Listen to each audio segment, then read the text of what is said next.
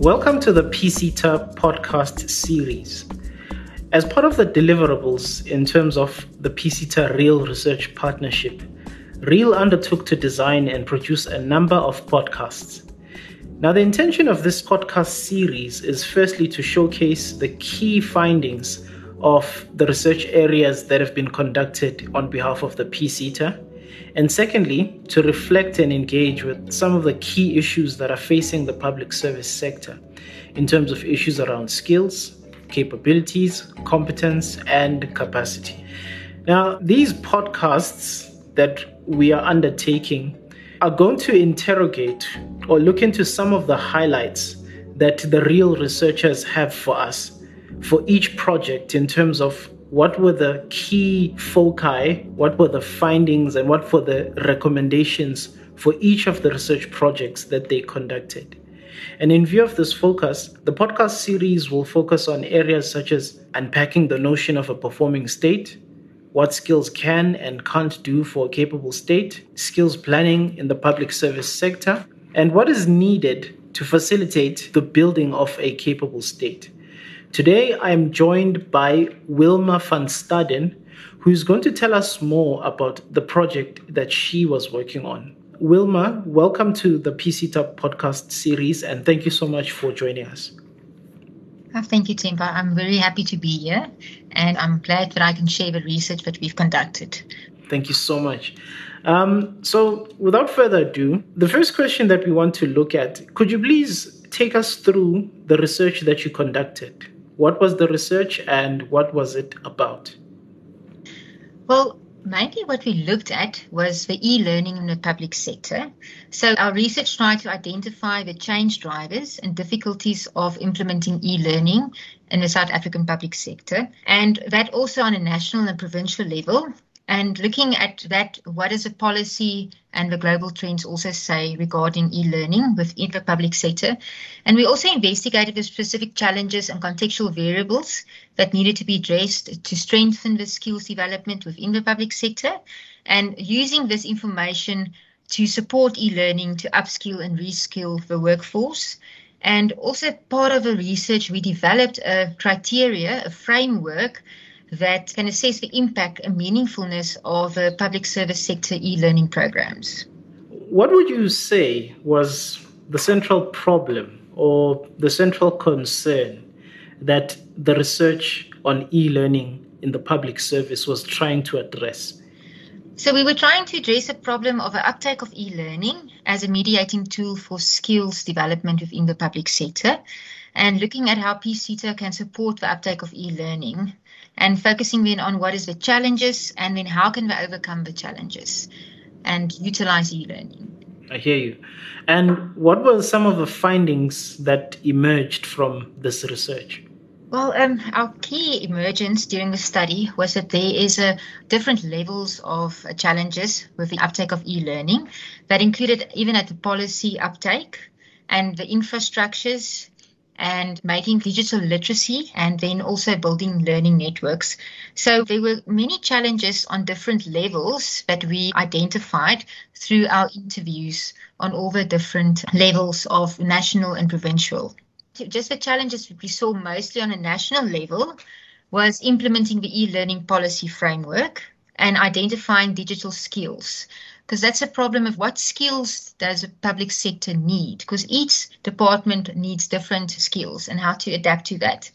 And then at a provincial level, the most concerning was the poor access of technology and then struggling to provide the infrastructure, so even the Wi-Fi, and then the quality of the programs of e-learning. And then in a departmental, the training department's concerns mostly was the digital literacy levels of the facilitators and the development of critical thinking skills and digital literacy levels of the participants.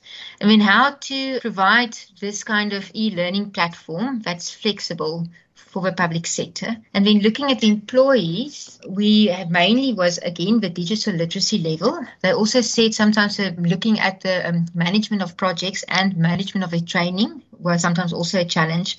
And then the time, and some of them even said that e-learning itself is a problem because they do like to be face-to-face. So the challenge there was looking at how do we almost revamp the concept of e-learning and adjust that to the public sector's needs for training? Thank you so much. With these findings in mind, what would you say they mean either for the public service in general or for the PSETA specifically? And how does this add to our body of knowledge as to what we need to build a capable state? So the findings showed that e-learning can be utilized as a mediating tool, but we need to understand that there are specific things that need to be in place to do that. It takes time to develop these online courses, and that it does take a different pedagogy. So we need that kind of infrastructure laid out where people can also then utilize e-learning tools. So from our side, I think for PSETA, it says that there is a need for it. We are able to address it by focusing on digital skills, making the online learning platforms data-free and accessible on mobile phones, and that can definitely be the way to continue forward, is focusing on creating an ecosystem for the public sector, that they embrace e-learning and that it becomes part of their training. Thank you so much. And then with these findings in mind, can you please explain what recommendations then emerged to address the problem that you researched? And what do these recommendations mean in terms of how we locate the issue of skills within the public service sector? So we have many different recommendations, but the one recommendation relating to digital literacy and skills development is we said they should launch the e-learning digitalization awareness campaign for the public sector to make people more positive about e-learning, and then develop a training of trainers program for digital and e-learning pedagogy. So to sort of train the trainers for that, and to then train the trainers into e-learning policy translation, taking the policy and translating that into our online tools, and then integrate digital literacy skills development modules into each e-learning course. So at the beginning, when you start with your course, you first have a digital literacy module to make sure that you are ready to use the online course. And other ones that we looked at is that we proposed a national online platform where all the courses are standardized, and the PSETA can support that so that the public sector can go there and do their training. So since then, there has been such platforms developed. And when we looked at also then tools to evaluate these courses to make sure that the monitoring evaluation process is in place. And those are the main things that we thought of recommended. And from sort of more the person's side, is the most important thing is to know that everybody doesn't have infrastructure at their offices. So the courses need to be simplified, accessible on mobile phones, and also data-free, because people are working. So sometimes they're doing the courses on weekends, and that's at home.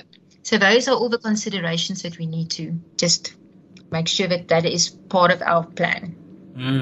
Very interesting. And then finally, with these e-learning frameworks in mind or set up, do you think they would lead to then the development of skills that would impact on the capability of the public service sector? Yes, definitely. Because if we develop the e-learning courses in a way that it links up exactly to the specific skills that public sector department requires, then it can definitely be a fantastic tool to make sure that we ensure to update the skills of the public sector. The most important is to identify what skills needed upskilling.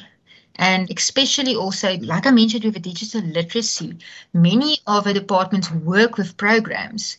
And what we've noticed through the interviews, it was said that not everybody also always understands the programs, how to use it to the best, and all the functions. So in a way of creating e-learning courses with digital literacy in that can then also support the public sector to utilize their resources to the optimum. Right. Wilma, thank you so much. And we appreciate your time and the insights that you've provided for us when it comes to e-learning in the public service sector. Thank you very much for having me. Thank you so much.